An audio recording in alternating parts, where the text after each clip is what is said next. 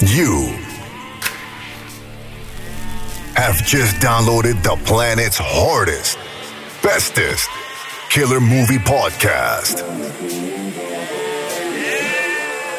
Chill out and smoke this, motherfucker. Everyone else can say you're just a biter. It's the Smoking Lamb Podcast. Join the herd at thesmokinglamb.com. Follow us on Twitter, Facebook, and Instagram at The Smoking Lamb. Welcome to the family, bitch. Hello everyone and welcome to episode 113 of The Smoking Lamb. I'm Mike Parkin, your host, and joining me tonight is Stephen Lockridge. Hello, hi Mike. Just the two of us tonight. Unfortunately, Ricky is ill and Josh is hopped continents over to the US. So last he was seen was on some sort of log flume or something. Hope he doesn't drown. Anyway. We're going to crack on with the show tonight. We're going to be reviewing two films which are currently available on Netflix. That is Velvet Buzzsaw and Polar.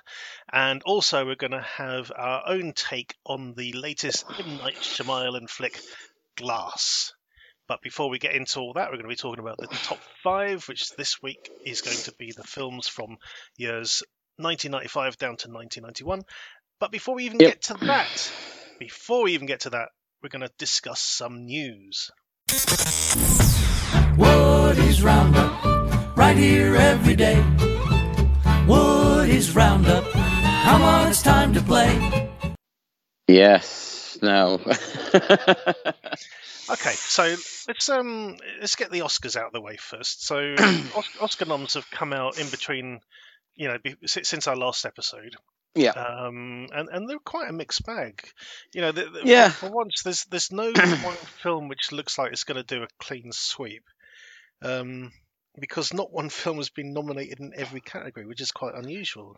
Yeah, you got a point. I mean, you've got Roma and The Favourite. They've got 10 apiece, but there's no. To me, there doesn't seem to be a clear frontrunner as such. Not really. In most categories. Yeah. Well, let's run through some of the major ones. So we start off with the best leading actor. So we got Christian Bale in Vice, where he's playing is it Mitt Romney? Dick Cheney. Dick Cheney, the other guy.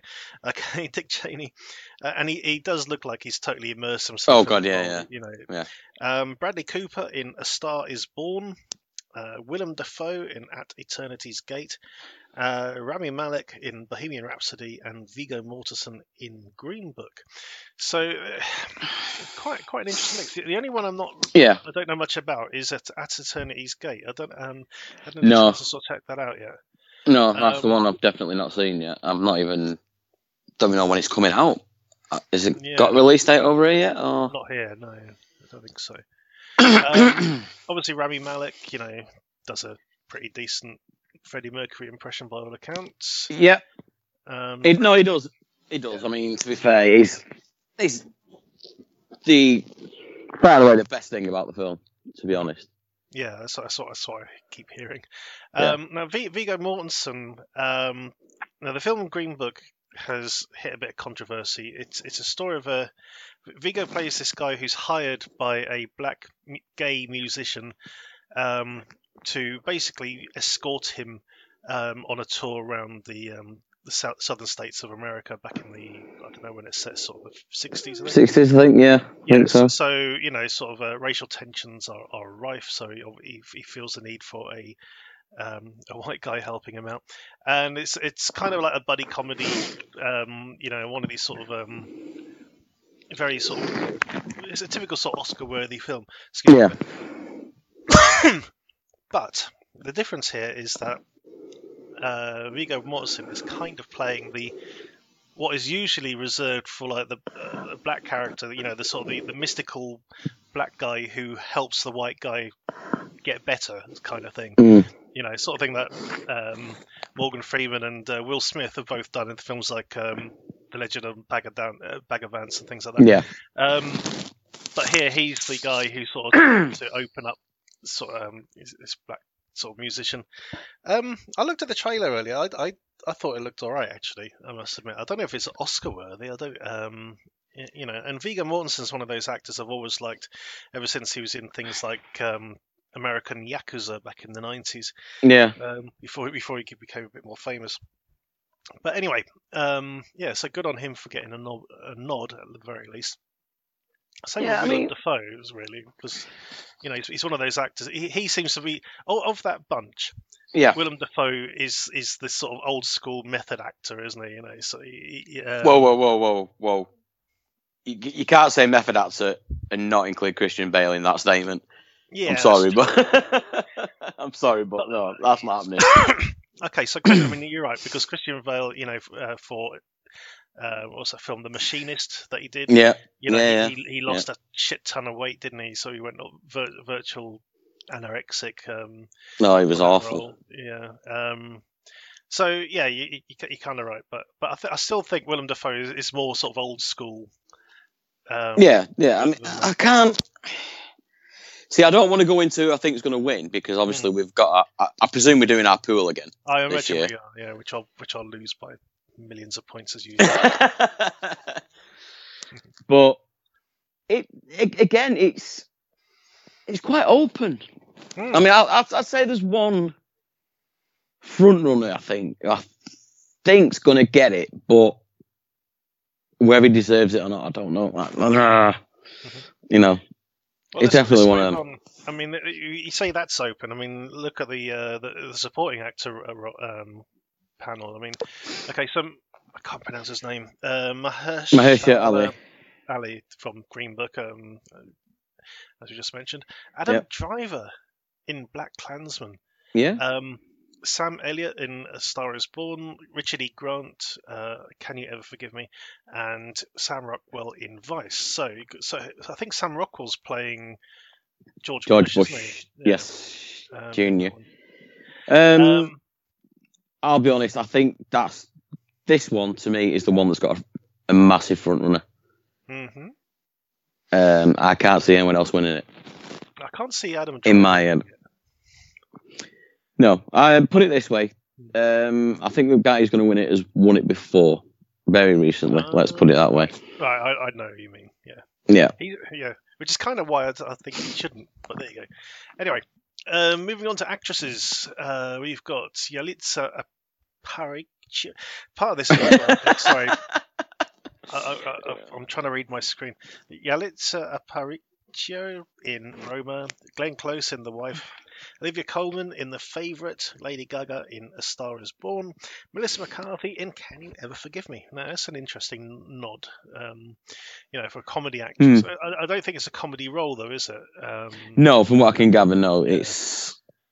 Yeah. I'll be honest, it's one of them years where I've not seen that many. No, exactly, yeah. Because they haven't been released there yet, or I've just not got around to watching them yet. I started Roma, I think I lasted about 5 minutes. It sounds like a misery fest to me. It's not what I watch films for, Yeah, I will watch it. I will watch it before the Oscars, but at the minute, there's just different things that are there in front of me. But again, I think there is a favourite in this one. Mm-hmm. But it's one of them that anyone could take it. Anyone could take it at the moment, yeah. I think. Mm-hmm. Like you're saying before, I think that's the main thing this year. I don't think a lot of them aren't nailed on. Yeah. Okay, just to quickly go through the supporting actress roles, we've got Amy Adams in Vice, Marina de Tavira in Roma, Regina King in If Beale Street Could Talk, Emma Stone and Rachel Weisz in The Favourite. We only have one actress as the lead in that one, but yeah, I'm not surprised that all three of them have had a nod. Did sort of phenomenal work. So now If Beale Street Could Talk is a film I've heard a lot of buzz about, even though I don't actually know anything about the film itself. which is kind of interesting. But yeah, The Favourite is very good. As this one we have definitely seen. Yeah. Okay, so let's go down to the directors. Okay, Spike Lee for Klansman. Yep. Okay, Cold War director gets a nod. I'm not going to try. Oh, if I was to mate. guess, it's Pavel Pavlikovsky. But Yeah, that's not bad for you, Mike. To be fair, I think that's pretty spot on. That. Pretty fair attempt. Yorgos Lanthimos for The Favourite, Alfonso Cuarón for Roma, and Yeah. Adam McKay for Vice. It really depends on how drunk they are. It's. I mean, how many times has Quarren run it now? How many times has he won it? Yeah. Did he get anything for 21 grams or I'm Amaros sure. Paros? I don't know if he's ever won it or not. He's probably been nominated. I think he had best. Did he have? I think he had best foreign film with Amaros. Oh, maybe. Paros. Yeah. Maybe. Yeah, and didn't he do that Babel one with Babel? Yeah. That Yeah, that didn't get nominated. No, that didn't get nominated. No, of course not. Yeah. Cold War is a Polish film shot in black and white. Looks very good. Sort of relationship movie. It's good to see Spike Lee getting a nomination. Yeah, to be honest, Black Klansman was one of my favourites of last year. I thought it was a great film. I mean, I'm not a big fan of Spike Lee. I've seen some of his films, and some of them are okay. Then you've got atrocities like Old Boy. But no, I thought he definitely deserves a nod for this. Absolutely. Yeah. I think it's a great film. Great film. Any other categories we want to sort of have a quick look at? Is there a Best Picture one? There should be, shouldn't there? Yeah, I think there is. But sorry, it just happens to be the website I'm looking at, which is the Oscar website. The Best Motion Picture one is way down the bottom. Yeah, because that'll be the last one on the night. Yeah, that's true. So, Best Motion Picture of the Year nominees, we've got Black Panther, Black Klansman, Bohemian Rhapsody, The Favourite, Green Book, Roma, A Star Is Born, and Vice. Yeah. Now, there's two that stand out to me that shouldn't be there. Yeah. Without a doubt. I mean, I think because there was this talk about the popular Oscar that they were going to bring in, blah, blah, blah. I think that's why Black Panther's there, to be fair. I think so. I mean, don't get wrong, it was okay. It's not an Oscar-worthy movie. No. I mean, people are going to say, it's the first comic book movie to be nominated, blah, blah, blah. You compare that. But you compare it to something like The Dark Knight. Oh yeah, no, it's that should have for sure. Yeah, it should have bloody walked away with it. Never mind being nominated. It's okay. It was. I'll be honest. I was quite disappointed in Black Panther. It was all right, but it wasn't. From an action point of view, it was very poor. That whole final battle thing was just wank. Yeah. I'm hoping it doesn't win because I don't want it to become the crash of Oscar winners. No, it won't. I'm sorry, but there's no way it will. Not a chance. No, I mean, not really. God, here we go. Famous last words. Yeah, true. Commentator's curse. Yeah, that's it. Yeah, but no, it's an interesting group. I mean, there's even though I said it's an open field, there are clearly about sort of 5 films there which are going to do very well on the night. Green Book, Star Is Born, Vice. The Favourite, Roma most likely. Yeah. But I've got a feeling Bohemian Rhapsody is going to take it. I really don't think it should, but with that win at the Golden Globes, it's just like, is it going to get? It is usually a it is a forerunner. Yeah. Isn't it, sort of thing. Yeah. So, but I'm quite surprised it won that, especially with all this shit slinging about Bryan Singer as well. You know, it's that's right. Yeah. No, I don't know. That's piling on as well, isn't it? Yep. Again. Anyway, so that is a quick rundown of the main categories for the Oscars. Let us know who you think is going to win. We will be doing our own little poll. We'll be putting it on Facebook or on Facebook eventually when we get round to it. There's the format and everything. But keep an eye out for that on the Smoking Lambs Facebook page. Okay, let's move on to some other news. This is a case of, I think, a situation being blown way out of proportion, and that is poor old Liam Neeson and his set of not so skilled interviews. Yeah, techniques. definitely. So, in an interview, Liam Neeson happened to mention that way back when he was a lot younger, a close friend of his happened to be raped. It was suspected that it was a black guy who did it, and he felt so much sort of anger and rage inside him that he says he sort of roamed the streets at nights with a kosh, hoping to sort of catch the guy who did it and sort of doing some black guy just for the hell of it.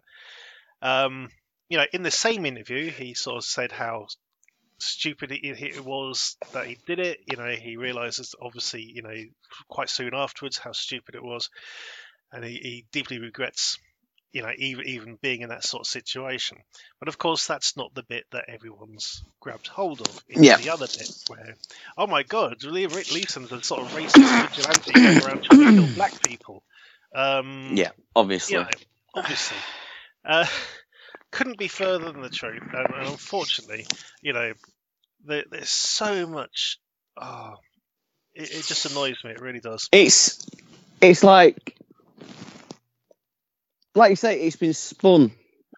To me, it's been spun by the media, who are focusing on one single part of the interview, completely ignoring the rest of it, where it turns around and says, I'm deeply ashamed of feeling that way. It was wrong. It was 40 fucking years ago. Yeah. And I'm not being funny. If someone, it's promoting a film about revenge.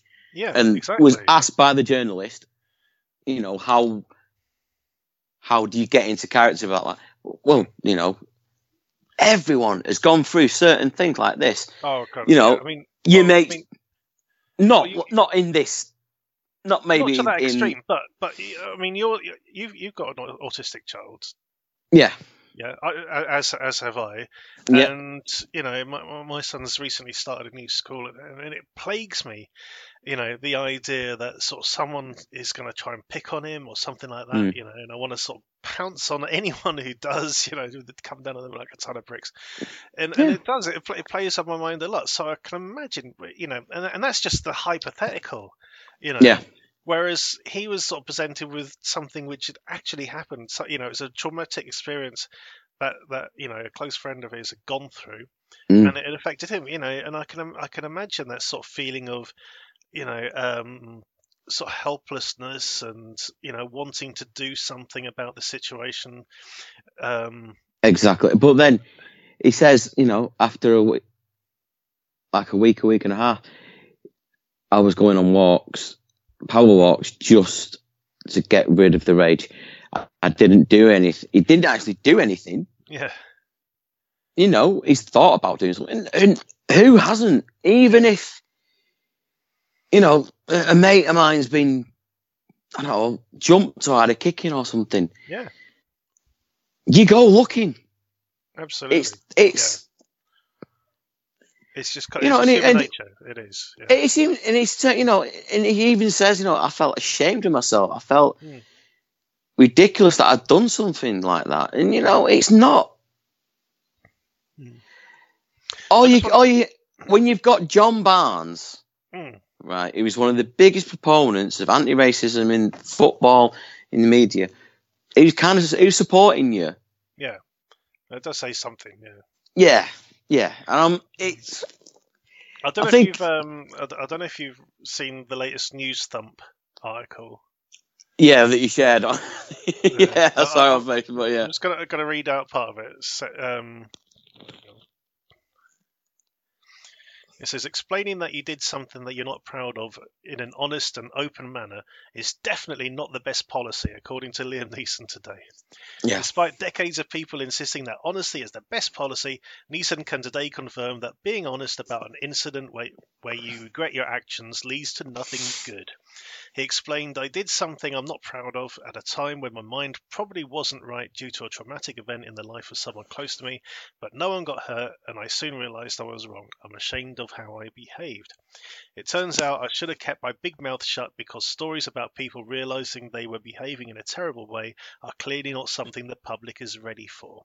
Yeah, absolutely. That's a satirical take on it, but I think it rings true personally. Yeah, I do as well. I really do. I mean, as soon as I think I got up the other morning and it was on TV. I think when my daughter had gone to college and left the TV on, and it was just fucking Good Morning Britain, right? And that prick, Piers fucking Morgan, is literally turning around and saying that Liam Neeson is worse than the Ku Klux Klan, or he's like a member of the Ku Klux Klan. It's like, are you having a fucking laugh? Yeah. No, you absolute bellend. Yeah, no, it's absolutely ridiculous. Absolutely. Anyway, so he's got a new film out coming soon. Which is actually a remake of a Norwegian film, which I quite like, with Stellan Skarsgård. So it'll be interesting to see how it turns out. Well, I'll be honest. I only saw the trailer when I went watching Glass last week, and it seems a lot different from what I thought it would be. I was expecting, a Taken kind of thing like that, but it kind of looks like more along the lines of something like Fargo or. It is, yeah. Well, if it follows, because it's the same director who did the original version as well. Yeah. And if it keeps the same sort of tone, it has this sort of, quite a sort of comical, it's a sort of very blackly comic sort of take on things. It was pretty good. So I'd be interested to sort of see how he handles it. Yeah. Right. So other news. Any good news? Okay, Super Bowl trailers. As I was saying, usually the Super Bowl trailers are worth sort of looking out for because, usually the big tentpole films for the summer get previewed during the Super Bowl.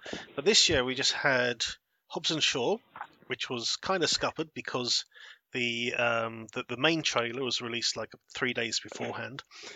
Then there was what else was there? There's a Twilight Zone TV series, something called Scary Stories to Tell in the Dark, which I have no idea whether that's what audience that's actually aimed at.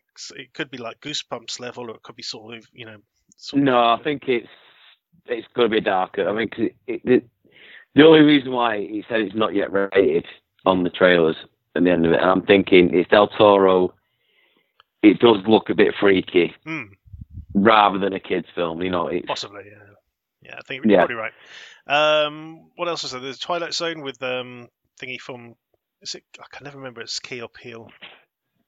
Jordan Peele. Jordan Peele. That's right. Yeah. And also as well, there was bit of Miss Marvel.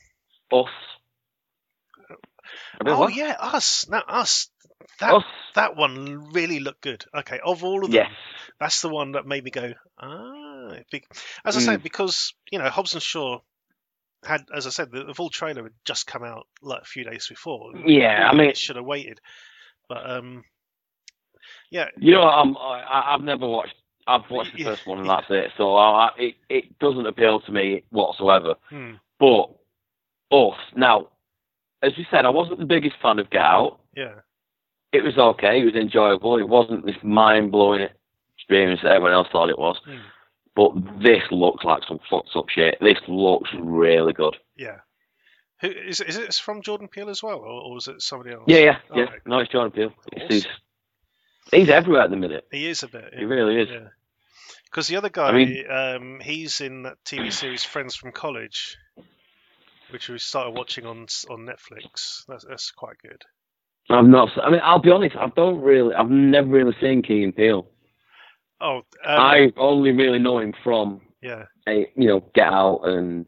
The best thing, Stuff like that. just go on YouTube and find, and just they got all the sketches on YouTube, Mm. and one of them just kills me. It was the what's it called? Something like the sex investigator or something, and because he's dressed like David Caruso in like CSI, but he's trying to sort out this crime scene. He's like sensing what's happening, and he keeps sort of just stopping to have a wank in the middle of it.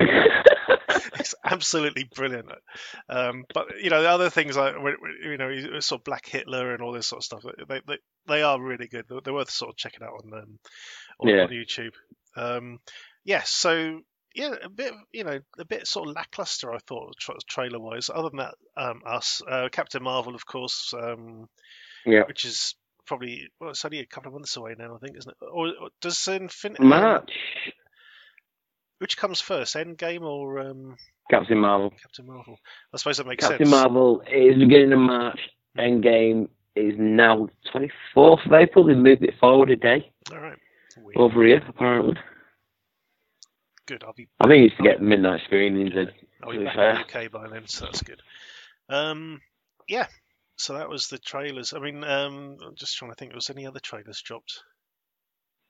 I don't think so. I can't think of anything else really. Apparently, the Child's Play remake is dropping trailer on Friday. All right. Which could be interesting. Yeah, because the Child's Play series I haven't really sort of followed much, but of the sort of original ones, the only one I'd seen was Bride of Chucky.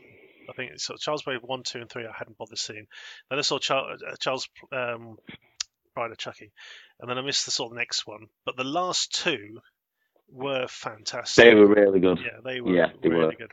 But I'm surprised. I mean, I suppose thanks to Halloween, sort of a bit of a resurgence sort of going on with these sort of characters. So yeah, just to see it in the big. It's one of them because they're doing the movie with Aubrey Plaza and all that lot. But is it Don Costarelli, the original creator? Yeah. He's doing a TV series now. Oh, bloody hell. With it as well. That's overkill now. Yeah, so I don't know. We'll have to see. Have to see how that goes. Which ones, yeah. Anyway, it's interesting. Yeah, I think we'll draw a line under the news for this week. The Smoking Lambs Top 5. Okay, it's time for the top 5, and as usual, we're going through all the different years, picking a film from each that we think is the best of that year. And this week we're starting with 1995 and rocking down to 1991. Now, I think for all of these, bar one, it was really, really difficult to choose just one film. And for every year apart from one, I've put down as my favourite and a runner-up, basically. I'll be honest, most of them I was okay with. Yeah, but it's just the last one. 90, we'll get on to 91 and why we both have a bit of a problem with it. Okay, so let's kick off with 1995, and my favourite film of that year is Rob Roy. Just kidding, Josh. Of course it's not Rob Roy. It's Heat, the Michael Mann film with Robert De Niro and Val Kilmer. And if I did have a runner-up for that year, it would have been Desperado, the film that introduced Antonio Banderas to American audiences, and also Salma Hayek, of course. Lovely. Mm-hmm. And yours? No, also Desperado is a cracking film. It's one I've not seen for a long time, but I remember just absolutely loving it when it came out. And I've mentioned it on here before. Mute Witness. Oh yeah, good film. Yeah, about cracking film.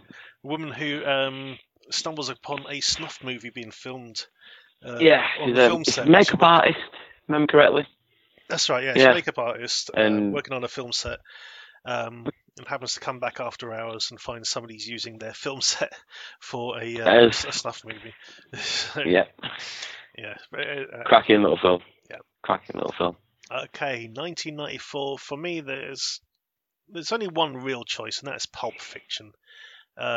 This is the film that really sort of put Tarantino on the map. I mean, he was a critic's darling for Reservoir Dogs, but this is the film that really sort of put his stamp on everything. I remember seeing this at the cinema, and me and my two friends came out, and we were still giggling. You know, just this sort of nervous giggle, like, what the fuck was that? You know, we just seen Ving Rhames getting raped up the arse, bent over some sort of hobby horse or something. It's like, what the fuck? Yeah, crazy. Absolutely loved it.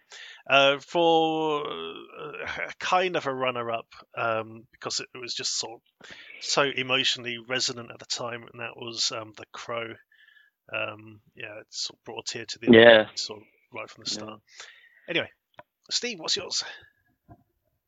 94, gotta be Clerks. Clerks, right? Yeah, without a doubt.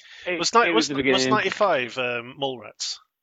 Did Mallrats come out in 95? Yeah. Yeah. And he chose Mute Witness over that. Interesting. Yeah. Mallrats isn't one of his best. I mean, I know a lot of people do. I mean, I do like it, don't get me wrong, but I mean, it's no Jersey Girl or like Yoga Hoses, but there was too much dialogue in it. But Clerks is just,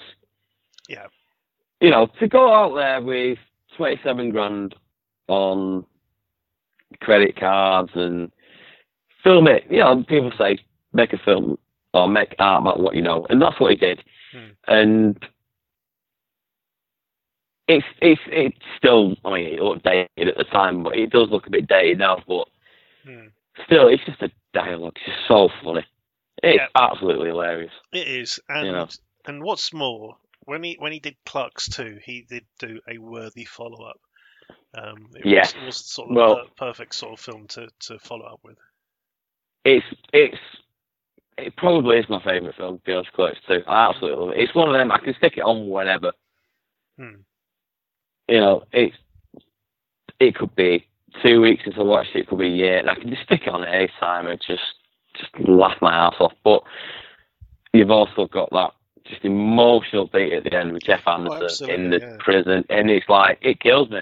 It really does kill me. Yeah, no, it's a really, really good moment. All right, 93, interesting year. Okay, so my number one film for was it 93? We said, yeah, 93. 93, Demolition Man. Right, okay, I saw this quote before, yeah. So this is sort of this is Stallone's follow up to Judge Dredd, and it is the film that Judge Dredd should have been. Really, was it? Yeah, pretty sure. I thought Judge Dredd was after. I thought this was the one after Cliffhanger. No, I think Dredd came out.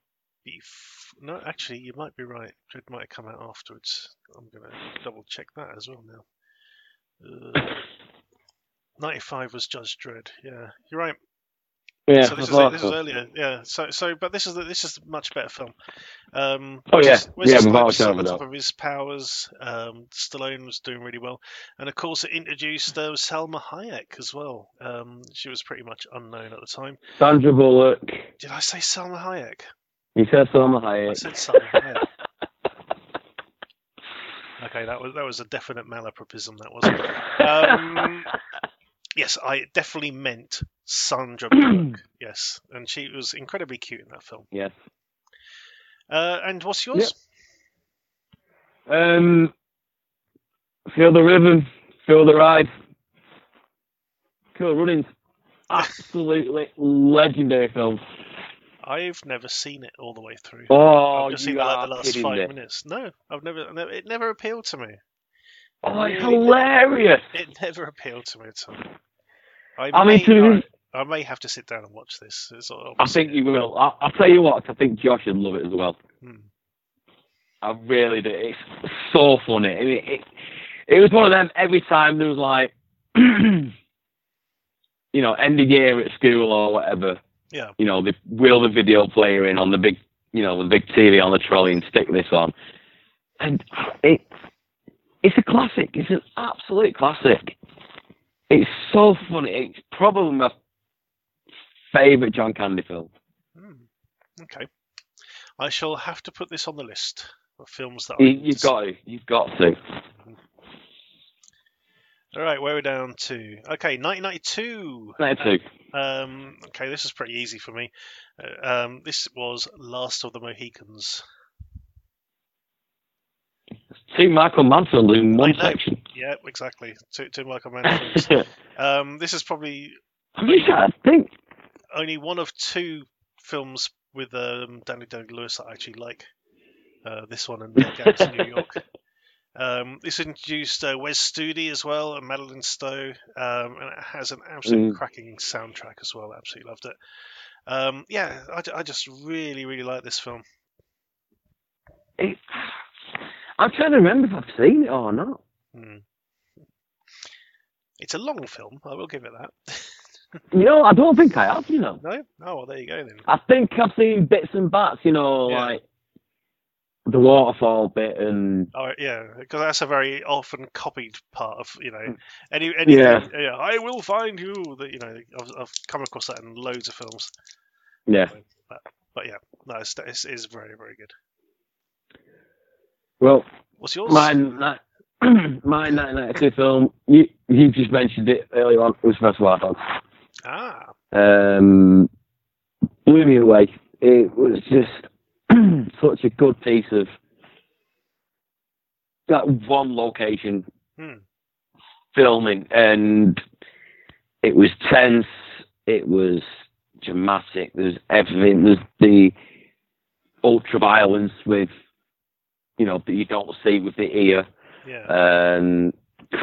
Amazing soundtrack, amazing characters, and it still holds up as probably my favourite Tarantino film. Yeah, I'd say mine was Pulp Fiction, but yeah, no, it is good. I mean, again, I remember going to see this at the cinema, and there was so much hoo-ha over this film because originally it wasn't allowed a home video release. Because it was a huge furor over like video violence and things like this and Natural Born Killers, Bad Lieutenant, all these sort of films, which were to be. The one that really gets me was Dirty Weekend. Dirty Weekend, the Michael Winner one. Michael Winner, yeah. But even films like Teenage Mutant Ninja Turtles got butchered over here because nunchucks and throwing stars, were all banned. Yeah. But then, you had like 1492 came out, the film about Christopher Columbus. Oh, fucking hated that film. I actually liked it, especially the soundtrack by Vangelis, but I digress. But that had so much violence in it. It had people getting their hands chopped off, people being graphically, hung by the neck and all this sort of stuff. And, and I don't know, that's a historical film, so that's okay. So, that gets it past. Yeah. But, it was one of them. I actually went watching that when I was in Slovakia making the movie, right? And there's about 10, 15 of us went watching it. Right, and we're all sat there, and by the end of the film, there was me and Joss Ackland left, and that was it. Everyone else was fucked off, and I'm like, I don't know why I stayed. I just thought, let's have a lot, go back to the hotel. So I'm out to stay. Oh, it was awful. Okay, so 1991. Now the thing is, I mean, with the other years, because what I was doing with this is I typed in films of 19 blah blah blah into the internet, and it came up with a whole list, a whole row of images of films which were released in that year. It's like the covers, or the posters, and it was pretty easy for 95 down to 92 to go instantly. There, that one, that's the one that jumps out at me. That's the one I remember as being a damn good film from that year. When you get to 91, it gets silly because you have this following list of films. Okay, in no particular order, we've got Seagal in Out for Justice. We've got Van Damme in Double Impact. Both are sort of like definitely on the rise then. You got one of the best Star Trek movies, Star Trek VI: The Undiscovered Country.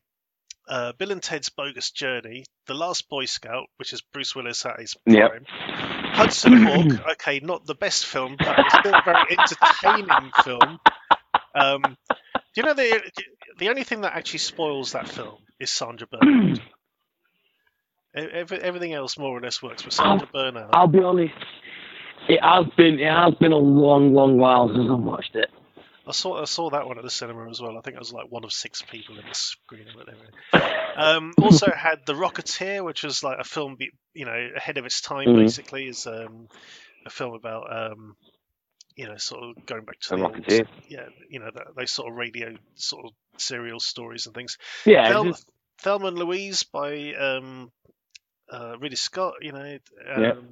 Cape Fear, Scorsese, Silence of the Lambs, Terminator 2, Judgment Day, and Point Break. Now, Point Break is the one I've actually chosen out of that lot, believe it or not, beating, for my money, Terminator 2, because it gave us Johnny Utah and Bodhi, the best love interest of sort of the 90s, basically. It was, and it's Catherine Bigelow, so there you go. Anyway, what out of that list is yours in there? Right, there's 2. I've got 3 here, right? Mm-hmm. And I can't decide. And shit, I think I might go with the one that you didn't mention that I've got. All right. Just because you didn't mention it. And what's that? In fact, I'm going to have to, because it is the one I've seen the most out of all of them. So, yeah. Beauty and the Beast.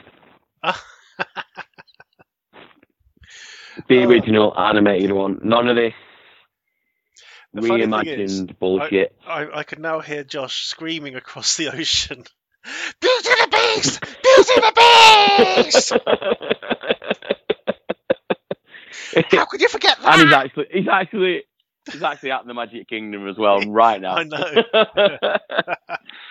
I mean, like you say, I went looking, and I was looking for it, and it's like, oh.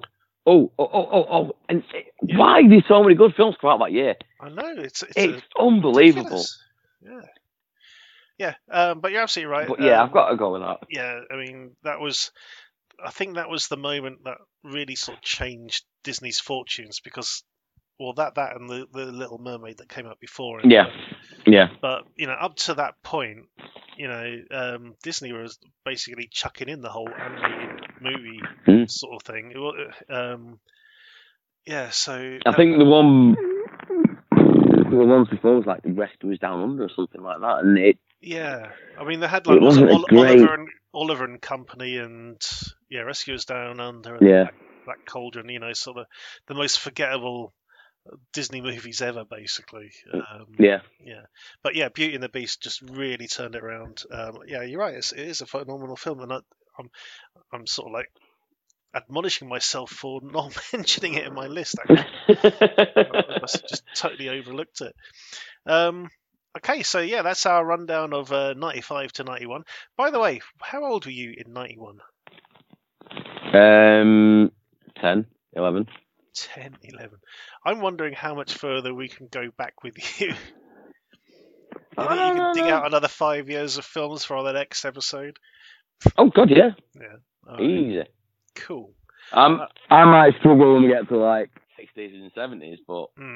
70s is really hard for a lot of people. But anyway, so we will be going on from 1990 down to 1986 in the next episode. The Smoking Lambs Movie Reviews. Okay, so here we go with our first review of the week of our 2 Netflix originals. The first one is going to be Velvet Buzzsaw. Now, after a series of paintings by an unknown artist, I discovered a supernatural force and axe revenge on those who've allowed their greed to get in the way of art. Now, coming from Dan Gilroy, director of Nightcrawler, and also starring Jake Gyllenhaal, I think a lot of people were thinking it'd be more along them lines, but it's not really. It's I don't know. It's a film of two halves to me. Because I think the sort of supernatural bit is kind of it takes a back seat for a lot of the film, doesn't it? Yeah, it just seems to come out of nowhere halfway through, and you could say the other bit's just establishing characters and blah blah blah, but it's all. It's like I said to you. It's like an art version of the Neon Demon. Yeah, well, I mean, for my money, I think it plays more like the player, with Tim Robbins. It's a film that sort of it reminded me of because it is, it's more about this sort of the art world, this sort of very sort of nouveau rich kind of environment. We've got Jake Gyllenhaal playing an art critic with the unlikely name of Morph Vandervolt, who's sort of very prominent. He's a very well received critic. He's friends with Redora Hayes, who's played by Rena Russo, and she runs a talent agency for artists. And working for her is a woman called Josephina, who Morph happens to be having an affair with. And Josephina happens upon this hall of art by her neighbour upstairs, who's just died, basically. Yeah. So she swipes the art because he was throwing it out anyway, and then she invites her boyfriend Morph over to have a look at it. Then Redora gets involved and wants a piece of the action, and all of a sudden they're selling these pieces of art for like $5 to $10 million a slot. And then there's more. There's even more to the situation because you got John Malkovich as another artist who has some brilliant scenes in it. There's another. Yeah, but I know what you're saying. Malkovich is great in it, but again, it not necessary. It doesn't bring anything to it, really. No, it's just another face. I mean, it's just another sort of known face. Toni Collette's again, playing Gretchen, who's she was working for this museum, and then sort of sells out and goes to work for a collector, getting pieces for him. Yeah. It's all about these characters and their sort of interaction and this sort of venomous nature of the world they're sort of working in. At one point Redora conspires to have some of the art hidden away in storage to sort of try and keep the demand up, and sort of things like this. So that, in like 10 years' time, they go, oh yeah, by the way, we've got some more of this guy's art for sale, and people will go for it. But yeah, just sort of the relationships. So it's definitely a black comedy. There's some really funny bits in it, like when Morph goes around to Josephina's house because somebody's just died, and then as she's talking to him and saying, you really shouldn't just pop round like this because she's got a new boyfriend in the kitchen, sort of thing. Yeah. All this sort of stuff going on. I mean, there are the horror elements are. Pretty straightforward, really. Yeah, I mean, you can see him when they start happening. You can see him, or what's going to happen at the end of it, coming a mile off. Yeah. Apart from the very last shot, or the very last scene, because that one kind of like, whoa, hang on. But yeah, I just found it all very. I mean, I presume that's what he was going for, but. Very superficial, very lightweight, didn't give a shit about the characters in a way. It's sort of very soap opera-ish, I think, in a way. But it's like, well, he could easily have made this film without the supernatural bits because it's so incidental. He could have just had this. It's a bit like what's that film? Nocturnal Animals. In that result, I think it's like, well, you don't really need that element to it. If you could easily do it without. I mean, I quite enjoyed it, I must admit. I mean, I wouldn't say it was. I wouldn't say I was bored, but I wouldn't say I was elated. You know what I mean? It was very kind of middle of the road in a way. I don't know. It just. it is a very niche film. I mean, I can see why why it ended up on Netflix, because it is just so, it would really struggle to find an audience at the cinema. Yeah. Except like maybe in a few art houses, sort of cinemas across the country or something. But yeah, it's I think it's going to do better on Netflix than it would if it had a theatrical run. That's for sure. Yeah. And the name Velvet Buzzsaw relates to the all-girl punk band that Rene Russo's character was in back in the 70s before she sold out, and she had this sort of tattoo on her back, which plays a part later on in the film. Yes, it does. It does. Okay, so if you're going to score this out of 10, what would you give it, Steve? I'll give it a 5. I think I'm going to agree with you. I was thinking, I was going to go a bit higher, but no, I think a 5 is about spot on for this. It's definitely watchable. It's definitely worth a look. It's there on Netflix. You're not paying any extra for it, and it's like nothing you've probably seen this month. Yeah. Our next review is Polar. In this one, I need to call him Viggo Mortensen. Okay. In 5. Our next review is Polar, in which Mads Mikkelsen stars as a top assassin who's approaching retirement. But unfortunately, his boss has no plans to let him retire, and instead plans to knock him off before he can collect his substantial pension. So in the end, Mads ends up sort of squaring off against a whole bunch of supposedly colourful, playful characters that are supposed to be endeared to the audience, but in fact just wind us up no end. This is definitely a film of two halves, Steve. On the first hand, yes, he pushes the envelope too far with his style. It heads towards... It's trying to be the losers, but ends up being like the other side of... what's that bloody film Joe Carnahan did? Smoking Aces. It's trying to be all that. It's like, we're all really flash and everything, and we're going to freeze frame people's names across the screen because it looks cool. Except it doesn't, because that shit went out the window 10 years ago. 10 fucking years ago, The Losers came out, and that was the last time anybody tried that bullshit. You got these totally unlikable characters, trying to be all zany and nasty and stuff, and it's just like great. So I was quite pleased when Mads Mikkelsen got rid of them all in one scene, basically, in one sitting. This whole build-up, these guys are nasty, these guys are really cruel and everything. But no, Mikkelsen's the man. He gets rid of them, and he has to face off against, of all people, Matt Lucas. Matt Lucas, where the fuck did that come from? I know. Matt Lucas. I'm sat there. Go on. He's the big baddie, and I'm sat there like, what the fuck? Where's this come from? But right, like I was saying to you the other day, it's like 3 films in one, in a way.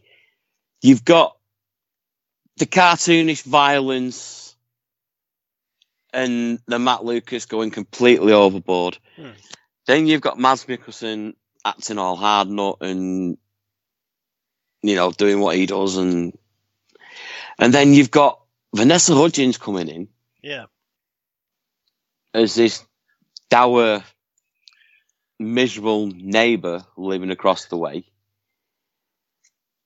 And you're thinking, well, what relevance has she got? Which is revealed right at the very end again. Yeah. More or less in like the last shot. And it's enjoyable, but it's very, very uneven. Yes, definitely. It's all over the place. You've got... I mean, right. It's directed by Jonas Åkerlund, which I didn't realise until right at the very end. And it kind of makes sense in a way now. He used to do a lot of music videos. Yes, that's right. Like loads of music. Early 90s and stuff. Yeah. And, he's the guy who did Smack My Bitch Up for the Prodigy and stuff like that. Yeah, you can definitely see that. And, yeah, exactly. You can see that straight away in the first scene. And you think of it, and it's the cast is really good as well, and it's just you're going from a scene of absolute over the top cartoon violence to some of the nastiest shit you're going to see outside of a Hostel movie. Yeah, and it's. Don't get me wrong. I was never not entertained, but it is just all over the place. And another thing as well that really, I'm thinking, is Mads Mikkelsen really in this film? Is this really the type of thing that he would be doing? And I'm like, have they got something on him or whatever? But he's the executive producer. Yeah. He's good in this. That's No, he's great. I mean, I've never seen him bad in anything. That's true. Yeah. It's like an 80s throwback. Yeah, I mean, it's like I said, when I said like the style of it is very much like early, from the late 90s, early 2000s almost. Yeah. Yeah. It's that sort of like, we're trying to be really flash and all this sort of really zany with this sort of color scheme and everything. Actually, talking about this color scheme a bit, as if the character that he's playing couldn't be more John Wicky. The color scheme in the film and on the poster is aping the color scheme in John Wick 3. That's these sort of deep purples and dark blues and everything. That seems to be the new thing. Yeah. Whereas before it was all like, was it teal and blue, wasn't it? So like orangey teal and sort of icy blue for all the posters and everything. But now it's all sort of purples and dark blues and things. It's all sort of very neon and whatever.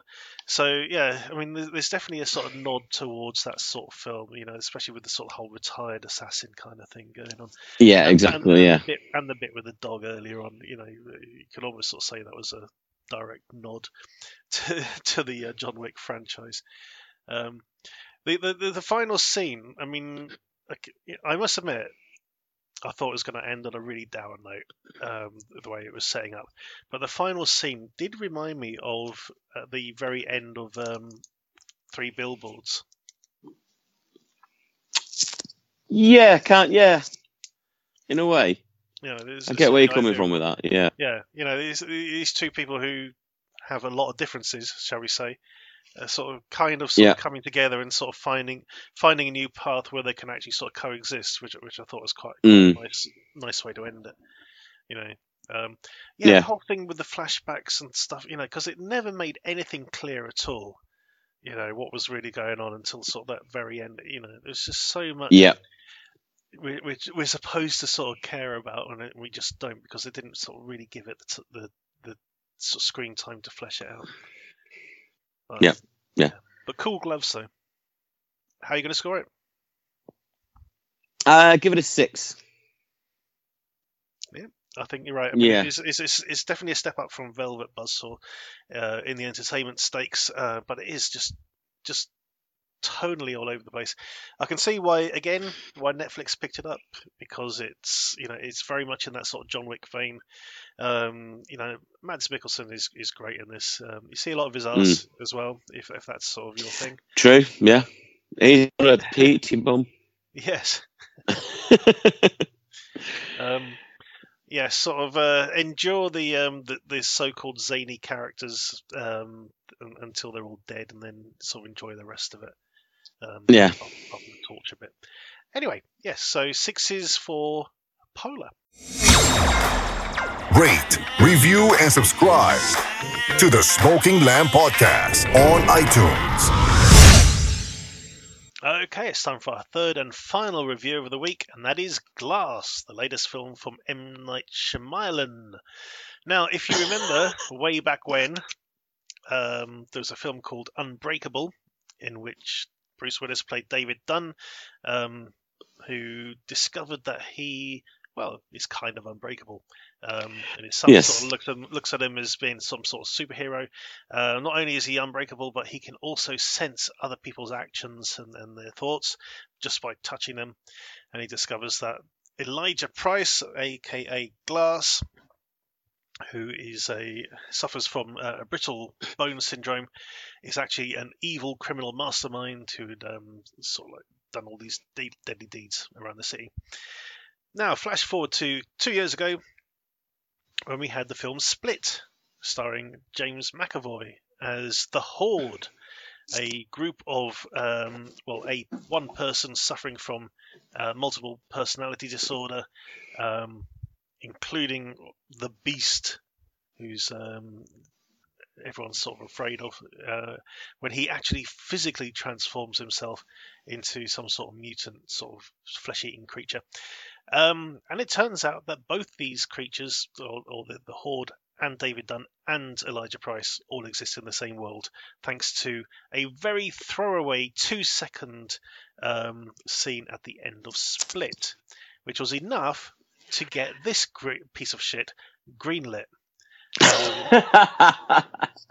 So M Night Shamalam went, yes, that's the plan all along, that I was going to do a trilogy of these films, and I'm not really just struggling to sort of stay relevant. So he's put together this film in which David Dunn and Elijah and the Horde end up being captured by Dr. Ellie Staple, played by Sarah Paulson of American Horror Story fame, who's trying to convince them that no, you're not superheroes and supervillains, you're just damaged, mentally ill people.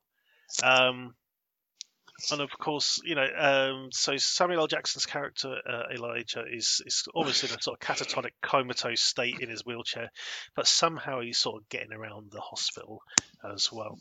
I'm just going to throw it over to you, mate. What do you think? Right, okay. Like as I was saying, I think the Smoking Lamb were the only ones who gave Split a bit of a critical kicking. Yep. I don't think any of us are impressed, apart from James McAvoy.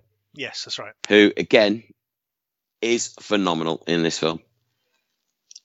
Absolutely incredible film. I think he's one of the best British talents we've got at the minute. Yeah, I agree. With him, possibly Tom Hiddleston, and possibly Fassbender as well, which is why I think they work so well in the X-Men films. But anyway, yeah, I mean, it trundles along quite nicely. I thought the beginning was quite good, where, David comes back and actually fights the Horde, and then I like the way that they actually got his son back. Yeah, and he's actually playing the original guy playing his son. Yeah, I like the way they got him back, and I think the only one that didn't get back was Robin Wright, I think, who played his wife. Yeah. Conveniently killed off before the film starts. Yep. Yeah. But because I hadn't seen Unbreakable, and I watched it the morning before I went watching this. Oh, yeah. And I found the pace completely different. Unbreakable is such a slow pace, it's untrue. And there is a couple of good bits in there. But you get to the point where halfway through, I mean, it's on the posters and everything like that. I will warn people now, I'm going to spoil the shit out of this. Yep. I really... We have to, because it's such a shitty shit. Yes. Twist. Yeah. And, you get to the point where they're all sat in the same room together, and she's banging on at him, trying to convince them that they're not superheroes, they haven't got superpowers, they're just normal people who are thought so. And I think this scene must go on for about 20-25 minutes. Feels like it, anyway. Yeah, I mean, I understand maybe you do it a bit longer to show that she's trying to get it into him that it's all fake, and it just takes you straight out of the film. And then go on. the last 20 minutes is absolute bollocks. I'm sorry, but again, it's like, just do a fucking ending. You don't have to have a twist. Yeah. Just finish a fucking film. And not only that, on this one, you've got twist on twist on twist. So you've got him breaking out of This asylum, the mental institution, yeah. the asylum, heading towards this new building that's going to be built. So you're thinking, right, okay, so they're going to end up having a big superhero scrap on this building. No, they don't. They end up having a big fucking superhero scrap in a car park. In a car park in the rain. Yeah.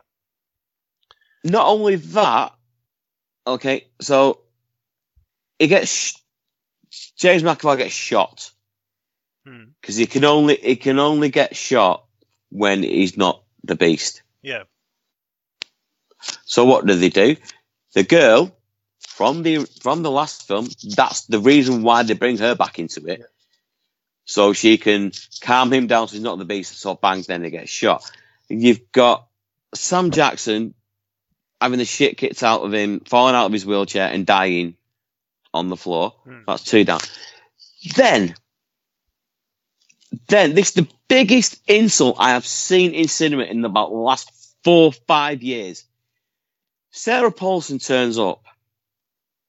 Not only is she a supposed psychiatrist, she's a member of a secret organisation who are going round dealing with superheroes, convincing them that they're actually not superheroes.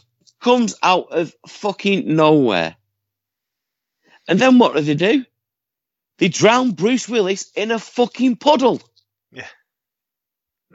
Because he's afraid of water, isn't it? Yeah. This is his kryptonite, as it were, is supposed to be running water or something stupid like that. So. Yeah, but 5 minutes earlier, he's in a big, massive tank. Kill him off in that, not drown him in a puddle. Yeah. Which brings us on to the sort of the actual ending of the film, where it turns out this was all kind of some sort of master plan by Samuel L. Jackson to try and blow the lid off the whole superhero thing.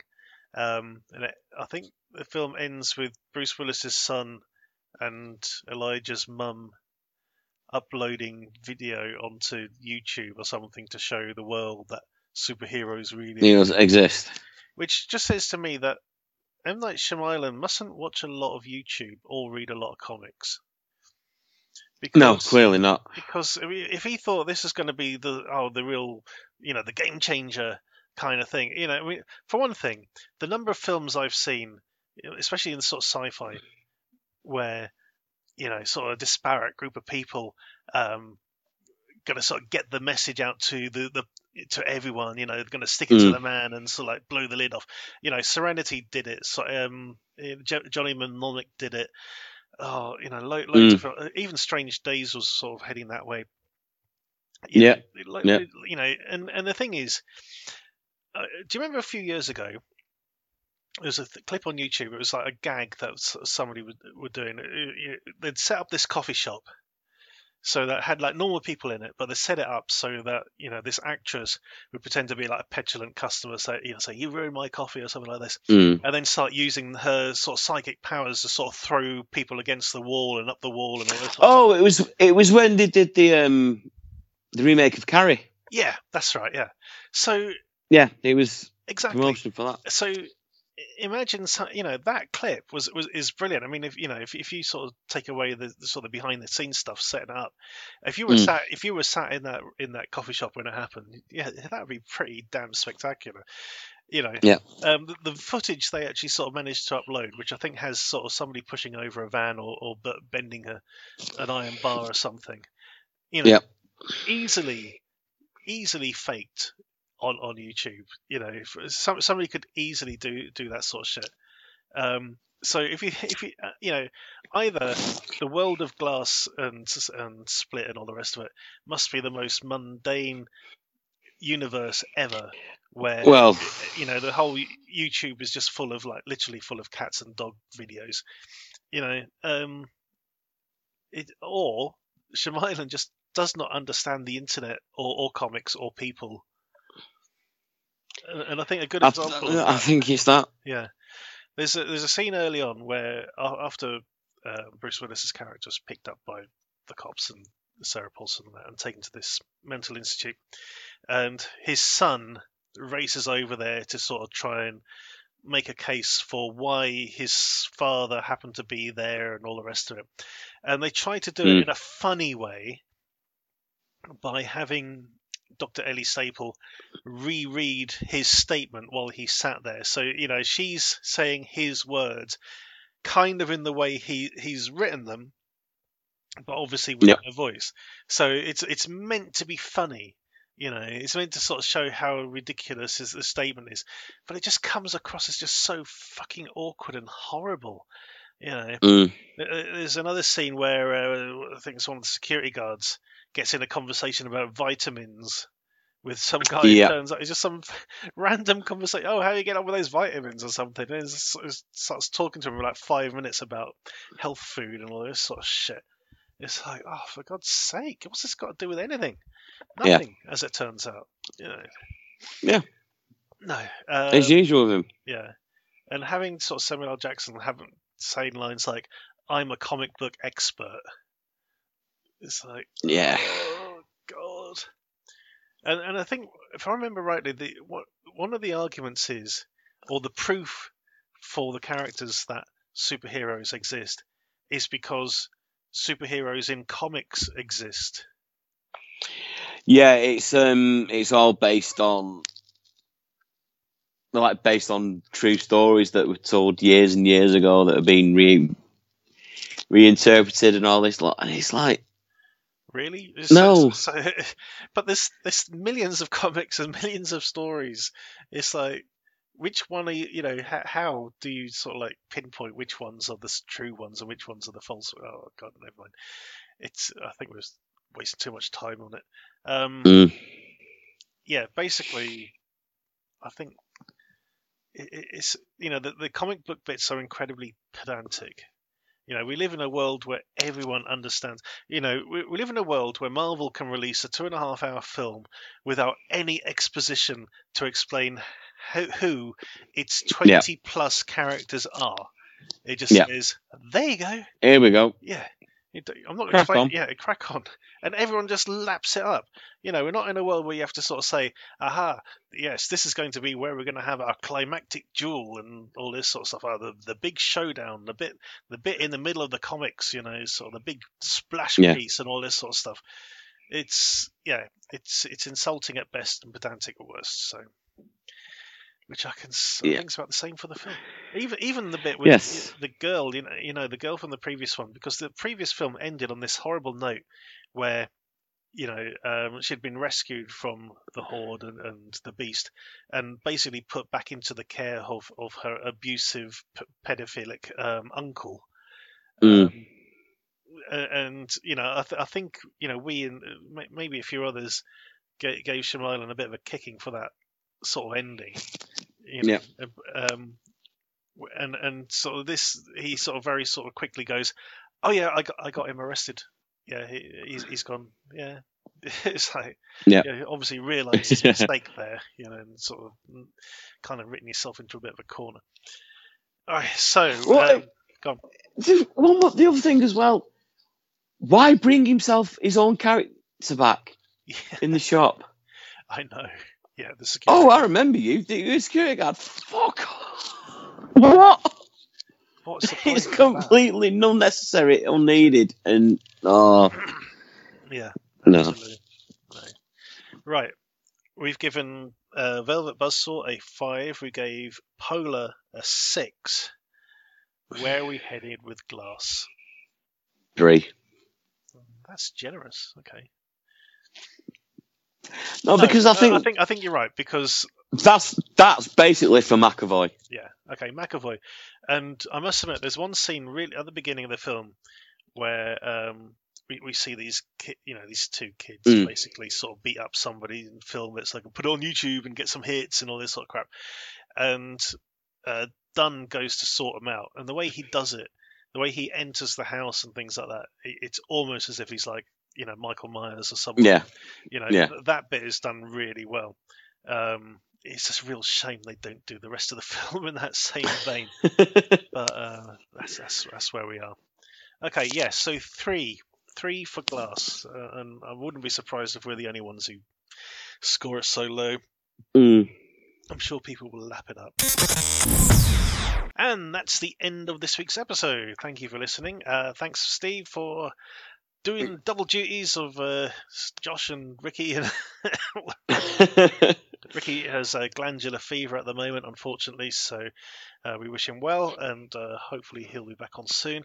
As we mentioned earlier, Josh is currently in the States, but we believe he'll be back in the UK in time to record the next episode, so we'll welcome him back for a couple before he pisses back off down under. Yay! Yeah. What's coming up next? I think it's Lego Movie 2, and that's coming out this weekend. I think there's something else coming out shortly as well. Might be that Fighting With My Family. Yeah. Something along those lines. When's Captain Marvel? Oh, it's March, isn't it? Yeah. Or Battle Angel Lolita or whatever. Oh, yes, that's out this week. Yeah. I do fancy that. Okay, thank you for listening, everyone, and tune again next time. Thank you for downloading this episode of the Smoking Lamb Podcast. If you've enjoyed the show, please rate and review us on SoundCloud, iTunes, Stitcher, TuneIn Radio, Blueberry.